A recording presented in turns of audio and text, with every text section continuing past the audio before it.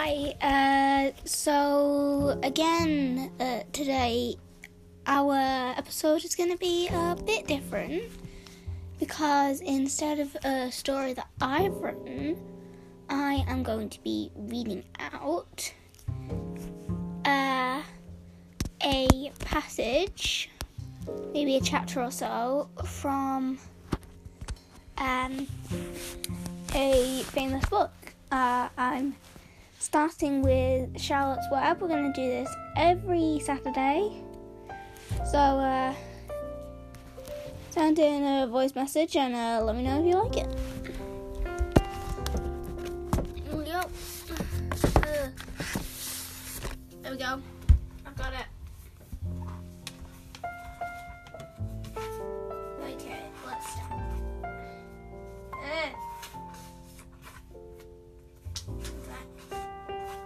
Chapter 1. For breakfast.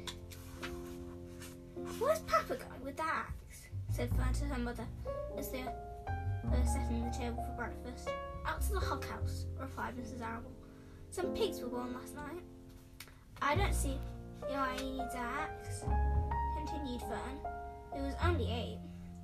Well, said her mother, one of the pigs was a runt. It's very small and weak, and it will never amount to anything. So your father's decided to do away with it. Do away with it? Shrieked Fern. You mean kill it, just because it's smaller than the others? Mrs. Arable put a pitcher of cream on the table. Don't yell, Fern, she said. Your father is right. The pig probably die anyway. Fern pushed a chair out of the way and ran outdoors. The grass was wet and the earth smelled of springtime. Fern's sneakers were sopping by the time she caught up with her father. Please don't kill it, she sobbed. It's unfair. Mr. Arable stopped walking.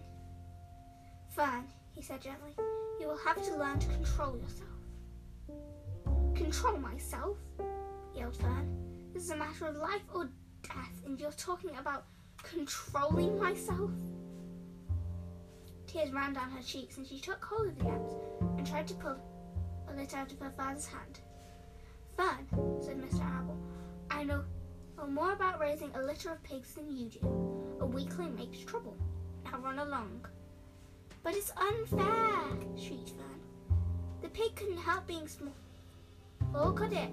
If I had been very, very small at first, you killed me. Mr. Arable smiled. Certainly not, he said, looking down at his daughter with love. But this is very different. A little girl is one thing, a little runty pig is another.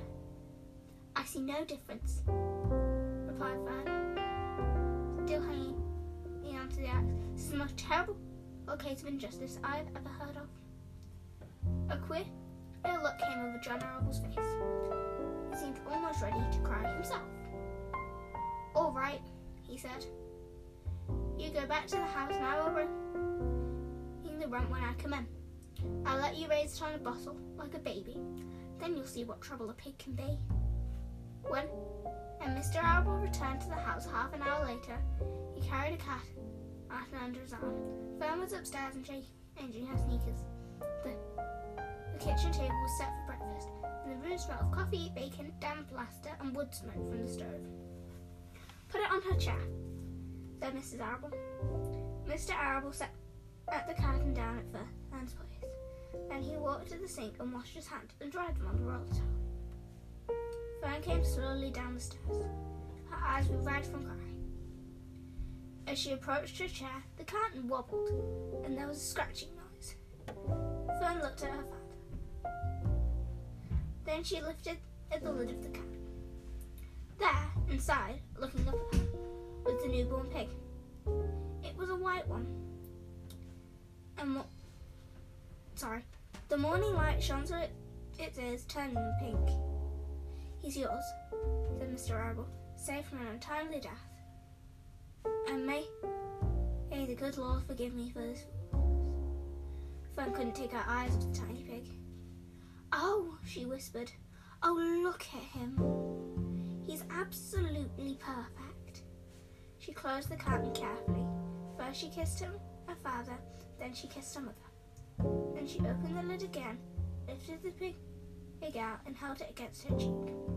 At this moment, her brother Avery came. Avery was 10.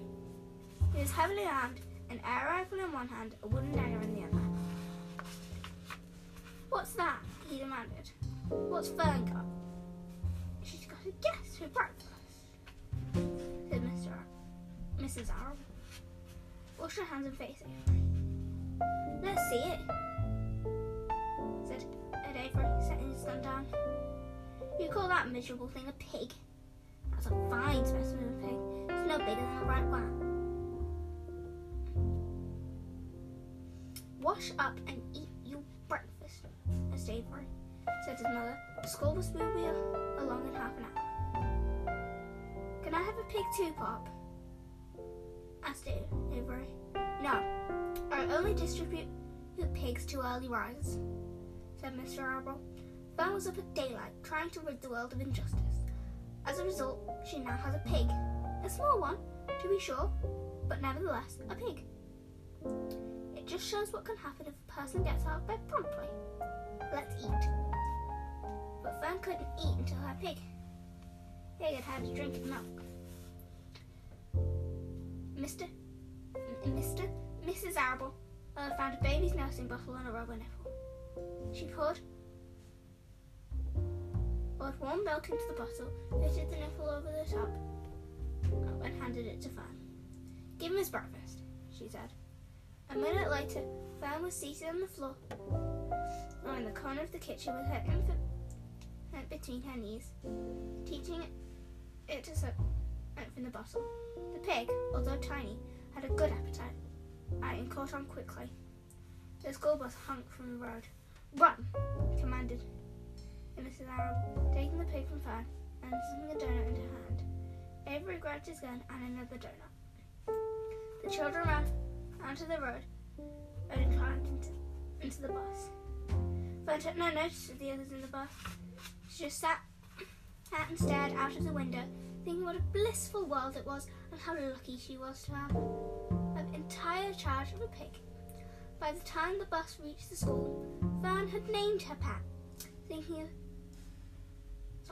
selecting the most beautiful name she could think of. "Its name is Wilbur," she whispered to herself.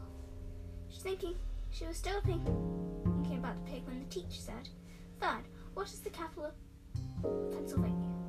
"Wilbur," replied Fern dreamily. The pupils giggled. Fern blushed. That's chapter 1.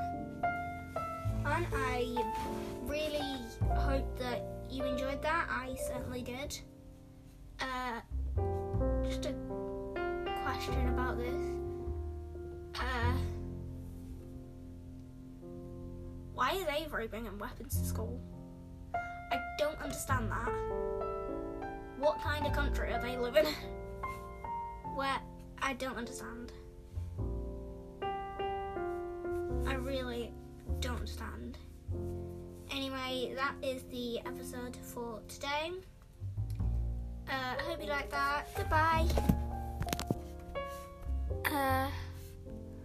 1 second.